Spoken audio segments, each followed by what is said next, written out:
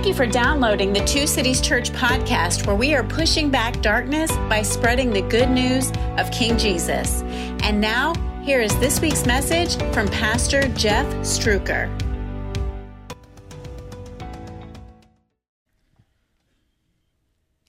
Thank you for being here today. As I said at the beginning of the service, we're now at the point in the Gospel of John where we're going to hear the most often told story in human history. We've been in this Bible book for a long time, and we subtitled this study, Jesus IRL. This is what it looks like to follow Jesus in real life.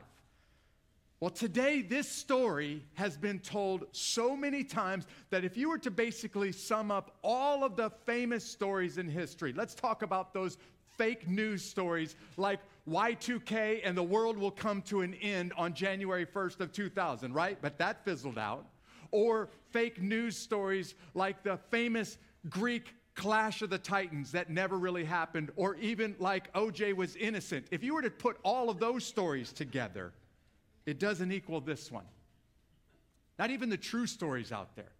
I'm talking about the stories of the Battle of Thermopylae that we still tell 2,500 years later. I'm talking about the kind of stories that people continue to repeat. Stories like the fall of Rome. Stories that are so important that they still talk about it. Like when Kim and Kanye got divorced. If you put all of those things together, it still doesn't equate to the story the Bible is going to describe for us today. And I need you to be very careful. So today's sermon, actually the next 3 weeks, comes with a disclaimer. Because if you're not careful, you're going to miss something really, really important. How many of you have watched a movie 10 times, and then all of a sudden, on the 10th time, there's something in that movie that you've never seen before? Like, wait a second, did they just add that to the 10th time that I watched it, or was that there the whole time? Or you're driving home and you notice a street sign on the side of the road. You've been down this route thousands of times, but all of a sudden there's a sign there and you're starting to ask yourself, has that sign always been there? Because this is the first time that I've ever seen it, and it's a really important sign. I've just never noticed it before. I think that's what happens when people start to read the story of the death of Jesus. And what I want to do today for just a couple of minutes before we even get into the Bible is to point out a couple of really important things. But if you just blow through this story, if you just don't pay attention, you're going to miss the fact that Jesus, what he goes through on that cross, is far more than his physical pain.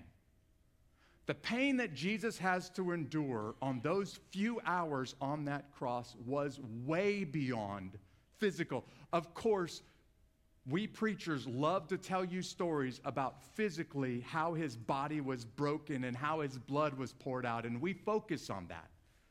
But there's a lot more to what you're going to hear in the Bible.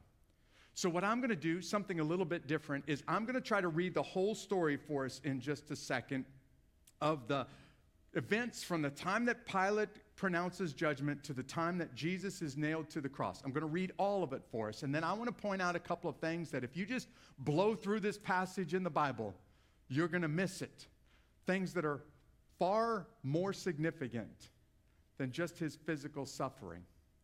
But I need to catch you up to speed. So let's say you're joining us for the first time. Let's say you're reading the Bible for the first time. At this point, what's happened is that Jesus has offended the religious leaders, the pastors and priests of his day. And he's basically told them, the way that you're doing church is all wrong and it doesn't honor God. And they hate him so much that they decide, we're going to kill this man. We're not only going to kill him, we're going to kill him in the most painful and the most public way possible. We're going to arrange this fake trial. We're going to arrest him. We're going to convict him. And then we're going to convince the Romans to crucify him on the most celebrated holiday festival of the year. So more people get a chance to see this today than any other day of the year. They've taken Jesus to Pilate. They've begged and pleaded Pilate to kill him. And Pilate says, that man's innocent. I am not going to have anything to do with killing an innocent man. And then they trick Pilate and back him into a corner. And they say, Jesus claimed to be king. And by him being a king, it's a threat to your boss, Caesar in Rome. And if you don't kill him, you're not loyal to Caesar. And you know what happens to Roman governors who are not loyal to Caesar? Anybody want to take a guess? Yeah, you die. So either he dies or you die, Pilate. You take your pick. And when he gets back into a corner like that, Pilate sits down on the judgment seat in a very public way and pronounces judgment on Jesus and instructs his soldiers to crucify him. That's where we left off last week. The Bible's going to pick up for us John chapter 19, starting in verse 17, and it's going to tell us what happens between the time that Pilate says, crucify him, and the time that he gets to the cross. And there is some pretty important details here that I want us to focus on. So John chapter 19, starting in verse 17. Then they took Jesus away. They are the Roman guards here. Carrying the cross by himself, he went out to what is called Place of the Skull, which in Aramaic is Golgotha. Now, it's important. John wants you to know about the Aramaic language. Say Aramaic out loud. In Aramaic, this place that he went to, everybody knew about. In fact, it had its own title or its own name, the Place of the Skull, or Golgotha. There, they crucified him. But here's where the details start to come in. They crucified him and two others with him, one on either side of him with Jesus in the middle. According to John, this must be a pretty important detail here. We'll talk about why in just a second. Pilate also had a sign made and put it on the cross. It said, Jesus of Nazareth, the King of the Jews. This thing is not going forward for me, Joseph, thank you. Many of the Jews read this sign because the place where Jesus was crucified was near the city. And it was written in Aramaic, Latin, and Greek. Apparently, this sign is a really big deal to Pilate. So the chief priests of the Jews said to Pilate, don't write the King of the Jews, but that he said, I am the King of the Jews. And Pilate replied, what I have written, I have written. In today's English, what Pilate said is, I'm in charge, you're not, you can go pound sand. The sign's going to stay the way that it is. And when the Roman soldiers, or when the soldiers crucified Jesus, they took his clothes and they divided them into 4 parts, a part for each soldier. That's important, but these soldiers didn't know it. They also took the tunic, which was seamless, woven in one piece from the top. And so they said to one another, let's not tear it, but cast lots for it to see who gets it, because this thing is really valuable. And this happened so that the scriptures might be fulfilled that says, they divided my clothes among themselves, and they cast lots for my clothing. This is what the soldiers did. Now, what I want to do for a few moments in John chapter 19 is just describe ways that his pain was beyond the physical. We'll talk just briefly about the physical suffering that the cross caused Jesus. But there's actually a lot of details here that are not physical in nature, like the spectacle that went on when Jesus was crucified. And by spectacle, I mean this public demonstration. The Bible is describing for us, even from the very beginning of this account, all 4 of the books of the New Testament, Matthew, Mark, Luke, and John, they spend time on the crucifixion. In fact, when they describe Jesus' life, let's say that he was between 30 and 35 years old. We'll just put it in the middle. Around 33 years old, those 4 books spend more time on this one incident, just a few hours of Jesus' life, than all of the rest of the events of Jesus' life, even his miraculous birth.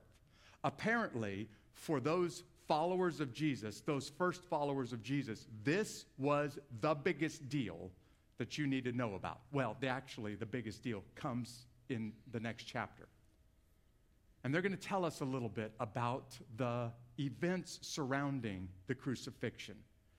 And it's a very public death.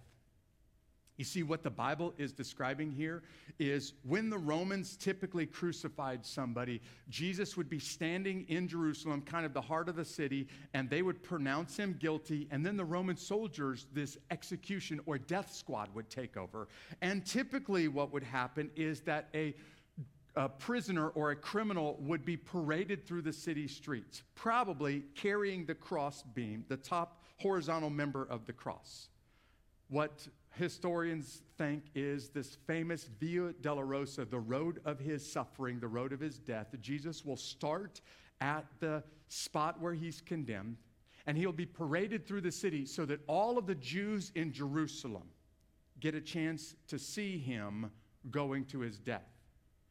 But he also, John stresses this, they take him to a hillside right outside of Jerusalem. Can't kill him inside the city. It's Passover. That's against the Jewish law. So we're going to kill him outside the city. But here's the deal. This is a major thoroughfare, and there are Jews coming from all over the known world. This is a day where you're supposed to leave your home, leave your family, come to Jerusalem, and celebrate the Passover. Many people see him in the city. Many more people, according to John, see him outside the city, and they're going to read that sign when they walk by him hanging on the cross. And this is a very public spectacle. And I need you to remember at this point, please don't forget this important detail, that Jesus Christ is the sinless Son of Man, but he's also the all-powerful Son of God. And when he's going through this public shame and spectacle and disgrace that you read about in the Bible, he can choose not to go through it. He can exercise his power and change the circumstances. He can just sneeze and make all of the people that want him dead go away, but he doesn't exercise any of that authority. He submits himself to this public disgrace while he's carrying the cross, while he's being paraded through the city streets, while he's marching up the side of the hill, while they're nailing him in a public place. And they did it in such a way so that everybody who walks by sees, don't do what that guy did, because if you do what that guy did, you're going to get what happened to that guy. And the Jews and the Romans are trying to disgrace Jesus by making this very, very public. It could have been stoning in the back alley somewhere. That's the traditional way of killing somebody for blasphemy, the crime that they claimed Jesus was committing. But they don't. They make it a very public spectacle. And not only is it a spectacle, but John pays special attention to the people on Jesus' left and on his right. I mean, the other Matthew, Mark, and Luke, the other gospel writers in the New Testament, they tell you that he was crucified with two criminals, but they don't give you the detail that John gives you. John tells you Jesus is crucified in the middle of these two guys. Now, the two guys are wrong. We know that they've done wrong because the other books of the New Testament tell us they were criminals, they were convicted. Even while they're hanging on the cross, they're saying, you know what, we deserve this, but not that man. John is telling us, though, that Jesus is crucified in the middle of them, that one's on his right and one's on his left. And I don't think that's an accident. You see, I think what the Romans are doing right now is telling you, yeah, there's three criminals being crucified outside of town, but the guy in the middle, he's the worst. In fact, he's the ringleader. And we got him so that the other people in town would see what happened to him and they wouldn't do what happened to him. You can lose the meaning of this if you're not careful. You can rush right through it and miss the fact that Jesus is crucified, the payment for your sin. See, according to the Bible, Deuteronomy tells us that anyone who hangs on a tree is cursed. If you were to leave them there overnight, it's like God saying, I won't have anything to do with this person again. That's how severe this form of death penalty is. But the Bible also tells us that Jesus doesn't deserve it. The guys on his left and on their right, they deserve it. And I think I need you to hear from the book of Romans chapter 3, that the wages of sin is what? Death, and that all of us have sinned. All of us have fallen short of the glory of God.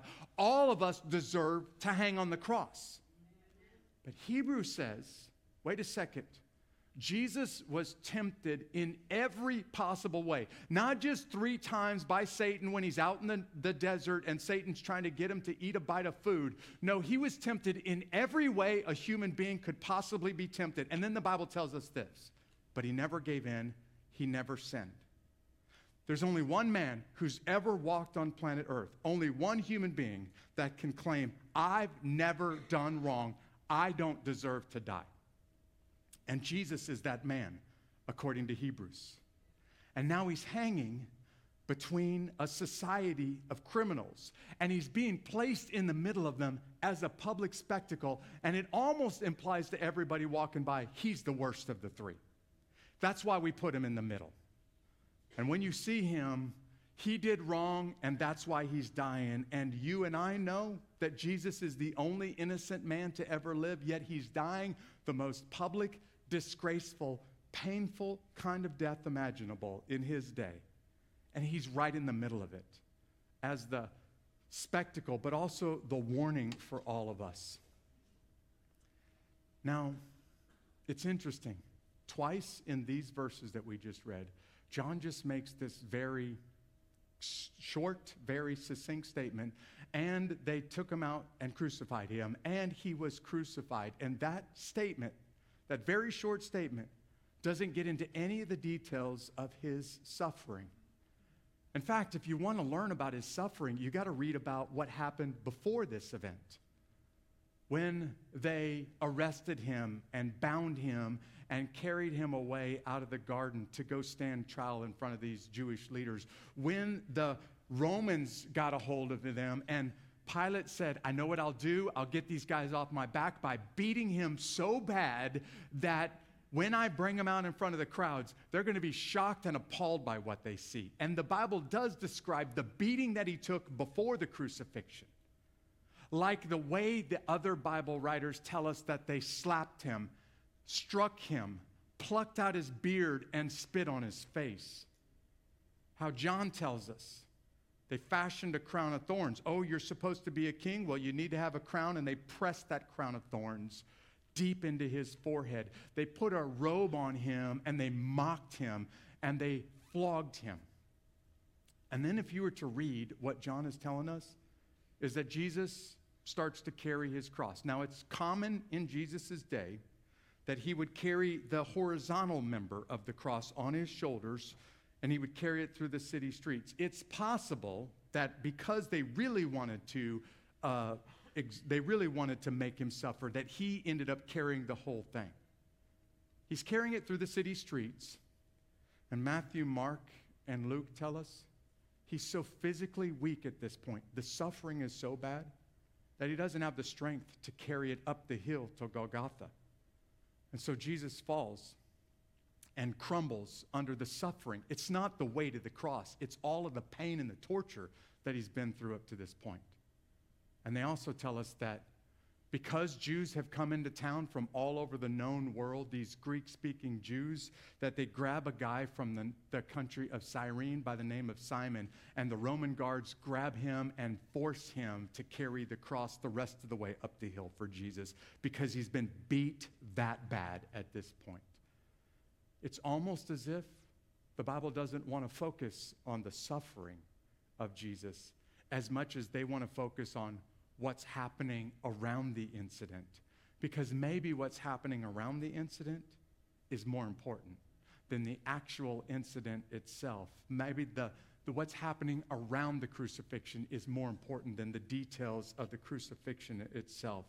And this is the part of the book, the part of the story that they make movies and preachers spend all of their time talking about. It's not that it's not important. I just want you to know there are a lot of other events that are equally or perhaps even more important than just the method of his execution, like his shame. See, if you were to go to the great cathedrals of Europe and go to their gift shops and buy a crucifix, it's almost always going to show a guy hanging on a cross with a loincloth on. But that's not entirely accurate. You see, Pilate makes a sign, And I thought a lot about this sign. I hope you have too. Pilate, he's in charge. He doesn't have to make a sign at all. But he does. He makes a sign and he nails it to the cross. And then the Bible tells us that Pilate wants everyone. No one can miss what this sign says. And the reason he wants everybody to know is because he writes it in Latin. That's the language of the Romans in the city. He writes it in Greek, which for all of those Jews that came from outside of Judea, the foreign Jews that came here to celebrate Passover, they were undoubtedly Greek speakers, and he writes it in Aramaic, which is the language of the day, Jesus' language in Jerusalem. So no matter where you're from, when you see that cross and the sign on that cross, you can read it. And it's not uncommon to make a cross or a sign and nail it to a cross that says, this is the crime that we're crucifying this guy for. In fact, it was pretty common because it was the way that you would deter somebody from trying to do what this guy did. But what that sign says is really, really important. And the fact that Pilate would write this in 3 different languages means Pilate doesn't want to miss. Pilate doesn't want anybody to miss this sign. I've been thinking about this sign for a long time. Like, why did he do it? Was this Pilate's way of shaming Jesus and trying to discredit the fact that he claimed to be the King of the Jews? Maybe it was Pilate's way of getting back at the priests and the pastors, right? The religious leaders. You guys backed me in a corner with this legal and this political jargon. Hey, he claimed to be a king, and you can't be a friend of Caesar if you let a guy who claims to be king off the hook. So Pilate, you have no choice but to kill him. Maybe this is Pilate's way of getting back at those guys, because they're so offended by what this sign says that they go right to Pilate and order him to take down the sign or to change it. And Pilate doesn't listen to their advice. I'm going to leave the sign the way it says. Was it Pilate's way of telling the crowds, this guy claimed to be king of the Jews? And when I heard him, I don't know if this is true or not, but I know he's not guilty of what the religious leaders claimed that he was guilty of. Because many times up to this point, Pilate has tried to get him off of their back. Was this sign a way of warning everybody? If you claim to be king, that's a threat against my boss, Caesar, and I'm not going to let that happen. So read this sign as a warning. You do what he does, and you're going to get what happened to him. Like, I'm trying to figure out, what was Pilate's real reason for making this sign? No matter what it was, that sign was supposed to shame him and disgrace him. And then something fascinating happens. These callous Roman soldiers, this death squad that has probably crucified many people. In fact, there's a Jewish historian that tells us there is a day in Jewish history where they crucify more than 1,000 Jews in one day. So they're really good at this act of death and execution. But they're at the cross. And chances are Jesus has been carrying that cross through the city streets fully dressed, but when he gets to the cross, they're like, you don't need those clothes anymore. So I tell you what, there's 4 of us. You got an outer garment that has 4 pieces. We're just going to rip it up into pieces. Each one of us is going to take it with us. We can make a little bit of money off of that. But there's also a tunic, an inner garment. It's a pretty nice tunic. It's a pretty valuable tunic. Hey, let's don't rip this tunic up. Let's play dice and see who wins the tunic. And whoever wins the tunic can go wash it and sell it on the city streets and probably make a lot of money on the tunic, which means Jesus was wearing what when they nailed him to the cross? That tunic was his underwear. And when they took the outer garment, when they took the tunic off of him, he is naked and being disgraced and publicly humiliated for the entire world, Romans, Greek-speaking, Aramaic-speaking Jews to see while he's hanging up on that cross. And that little crucifix that you buy at the gift store, it doesn't really adequately represent the shame that Jesus is going through when he's hanging up on that cross. You know what else the Bible tells us in John? That these pagan, probably foreign idol-worshiping Roman soldiers, what else was happening? They couldn't possibly know it at the time. But they were doing exactly what God said was going to happen centuries before this event. Because when God predicted the death of Messiah, when he uttered what it was going to be like through the prophets said, and they split my garments up, and they also cast lots for my garments. These two things seemingly are contradictory until you get to the cross. And these Roman soldiers are doing exactly what God said they were going to do. He just said they were going to do this centuries before this event. And now Jesus is a spectacle hanging there for everyone in town and everyone coming from out of town to see, with a sign on him above his head that's meant to discredit him. And he's hanging up there naked and brutally beat, probably close to death by the time that they actually nailed him to the cross. But there's also one last thing that you really need to know about. Because when these soldiers were just doing their job, right? Like, hey, I'm part of the execution squad, and I was drafted into the Roman army, and I don't even like it, but I don't also have a choice because I've been sent here to Judea in this rebellious land, and we're crucifying a lot of people. When the soldiers were doing their jobs, I'm convinced that they had no idea who that was that they were nailing to the cross. In fact, the very first person at the crucifixion that realizes what's really going on is a Roman company commander, a centurion, who when he watches the way Jesus dies says, wait a second, this wasn't a common criminal. This wasn't even a common man. This surely must have been the Son of God, and we just nailed him to a cross, and we just killed him. And these soldiers are just doing their jobs. They couldn't possibly know that by doing their jobs, these callous soldiers were actually working according to Scripture. In Acts chapter 10, when it describes Jesus' death, it uses this language, that he not only died, but he even died by crucifixion, saying of all of the ways to die, this is surely the worst because of the 5 things that you see on the screens. There are other ways to die that are not nearly this bad. And Acts chapter 10 is kind of pointing back in the Old Testament to what Deuteronomy 21 says. Man, there's ways to pass capital judgment against somebody for blasphemy.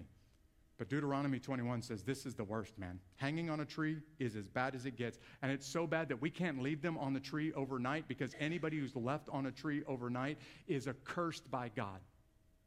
That's why he gives up his life before the sun goes down, and they're taking him off of the cross in one day, when usually people can stay up there for 2 or 3 days or more. But I want you to notice, in spite of all of these details, and they're right there for you as you read through Matthew, Mark, Luke, and John, I think there's something even more important going on that we learn about after the cross. Tell you a quick story, and I'm going to tell this story to honor a guy who's visiting today, Brandon Young, who is at 2nd Ranger Battalion with me. Back in the day, back early in the global war on terrorism, I was in 2nd Ranger Battalion, and we were on a fire base on the border of Afghanistan and Pakistan. We came under enemy rocket attack. These are 107 millimeter rockets, can be fired from a long distance, but usually they're fired from mountaintops so that you can see the valleys below. And we're on this fire base that's on the border of Pakistan, and we start to receive rocket attacks. It's not unusual. In fact, it's actually quite common for us during those days. But the rockets start to get closer. Usually, those rockets are so far away that nobody even gets a scratch on them. That's how inept the Taliban and Al-Qaeda were at firing rockets. I used to think to myself, if I could help you guys fire rockets, you could kill a whole lot more Americans this way. But the rockets start to get closer. And then they start to land closer. And pretty soon, one lands right in front of us. And now, people are starting to get concerned. Then the next rocket comes in, and it lands right behind us. And it's obvious, the guy on the mountain that's directing the rockets knows exactly where we're at. He had to work his way up there, walk the rockets up to us. And now that one is landed in front of us and one's landed behind us, I looked at the Rangers that were next to me and said, you know where the next one's going to land, right? Right down our throat, because they have us bracketed. They know exactly where we are. And sure enough, Rockets keep coming in, and now they're landing all around us, and guys are getting wounded. And Rangers respond the way they've been trained to respond. Immediately, they get on the gun jeeps, and they start taking off across the valley. There's a Ranger mortar section that's returning fire on that hillside, and the rest of them get on gun jeeps and start taking off across that valley and starting to make their way up the hill. I jump on the vehicles with those Rangers, and we're about 10 minutes into the drive making our way up the hill when all of a sudden the leader of this patrol gets a call on the radio from his commander, and it's clear by his voice that his commander is frantic. And he's screaming, "Hey, where are you? Report your position to me immediately." Which kind of slows us down, but not much. And the guy gets the exact location on his GPS, and he sends it to the commander over the radio. Very soon after this, a very senior voice gets on the radio and calls to this leader, "Stop your position, set up a defensive perimeter, do not move." And of course, all of us are confused right now. Like, if we don't keep moving, the guys that were launching those rockets are just going to pack up shop and go away. But okay, boss, if you want us to stop and to wait, we'll stop and we'll wait. For what seems like 15, 20 minutes. And then the next order has all of us spitting mad. Because the next order is get back on the vehicles, pack all of your equipment up, and return to the same base that you just left from. Stop pursuing the enemy. Stop trying to kill bad guys. Get back on the vehicles and go back to the base. And all of us were livid at this instructions, but spent the rest of the night in that base. The next morning, because I'm the battalion chaplain and got lots of people all over Afghanistan and Iraq, I leave those guys and go to another location. And while I'm at this bigger U.S. base, I'm grabbing something to eat about midnight in the dining facility, and there's TVs on in the tent that we call a dining facility, broadcasting the news in the nightly news in the U.S. It's a Defense Department briefing, and Secretary of State Donald Rumsfeld is conducting a press briefing. This is quite unusual, because usually it's his press secretary that does this, but instead of his press secretary, it's Rumsfeld himself. In a room full of reporters in the Pentagon, and he's giving them updates on what's happening at this point in Afghanistan, what's going on in Iraq. And one guy, very early in the press briefing, says, "Hey, I just got a question for you, Secretary Rumsfeld. Did the U.S. invade Pakistan last night?" And that sparked like 5 other questions, and all of them apparently had knowledge of some incident that happened last night. And I could see it in Rumsfeld's face. I could hear it in his voice. He was very frustrated that that question came up. And you could almost hear him say, "Well, here we go." And for the next 10 minutes, Rumsfeld answered questions about a U.S. invasion of Pakistan last night. What Rumsfeld said is apparently U.S. forces pursued the enemy across the border into Pakistan and were closing on the enemy, the Taliban, in Pakistan when the Department of Defense gave the call to pull the U.S. forces, a handful of Rangers on gun jeeps chasing the enemy into Pakistan, and pulled the forces back across the border into Afghanistan. By the way, all of us knew we were in Pakistan at that point. Here's what I need you to understand. What Rumsfeld was saying is the Prime Minister of Pakistan in Islamabad and the President of the United States and the Secretary of Defense in Washington, D.C. were all on the phone with each other because of what happened last night on that little valley floor in Pakistan. And it was just a handful of us doing what we have been trained to do all along. Nobody could possibly understand the geopolitical consequences of just doing what you've trained Rangers to do, and spitting mad when they were given the order to go back across the border into Afghanistan and continue to suck down 107 millimeter rockets all night long. I'm telling you this story for a reason, because what's happening to Jesus physically is important. Actually, it's very, very important. But what's happening around Jesus politically and spiritually is far more important than what happens to him physically. And I think that's why the Bible is giving us so much details about the Roman guards and the Roman governor. Why it's telling us so much about the sign and about the crowds, about the spectacle and the shame. We've got far more information about that than the two very simple statements that say they crucified him and when they crucified him. And that's all we get. In fact, I think what the Bible is trying to do is to tell us there's actually something happening between heaven and earth, between good and evil, between God and Satan that is far more important than a body hanging on a cross outside of Jerusalem. Spiritually, what's happening is of the utmost importance, and that's why this is the most often repeated story in human history. See, without that cross, you and I are hopeless before a holy God. But Jesus said to his followers, this is the reason that I've come. The Son of Man is going to be betrayed, handed over, and crucified, and I will become an atoning sacrifice. I will become the payment for their sins. And John even tells us, when he's lifted up on that cross and magnified, he'll draw people from all over the world to himself. What's happening spiritually is far more important. Not how this went down, but why this happened is of infinite value and importance to your soul. Which means maybe somebody's watching this right now, and it just occurred to you for the first time in your life, like maybe the light bulb just came on, and you're realizing, you know what? He did that for me.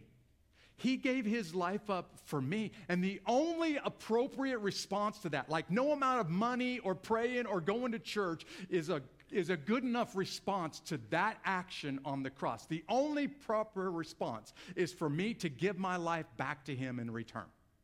And in just a second, I'm going to pray that somebody in this room or somebody who's tuned in and listening online will make that exchange, the great exchange of trading your sins for his righteousness and trading his death for your eternal life. But for everybody else, sons and daughters of the living God, I read Romans 8 at the beginning of this service on purpose because no matter what you faced last week, no matter what you're going to face this week, nothing can separate you from the love of God. Let me hear you say amen. And the proof of this is the cross. You want to know whether or not your Father in heaven loves you? Don't look to anything or anywhere else. You look to the payment for your sins and the price that was paid on that cross. And that's all the proof you need. We hope you enjoyed this message. Don't forget to subscribe to our podcast and to stay in touch by joining our email list through the link in the show notes. Have a great week.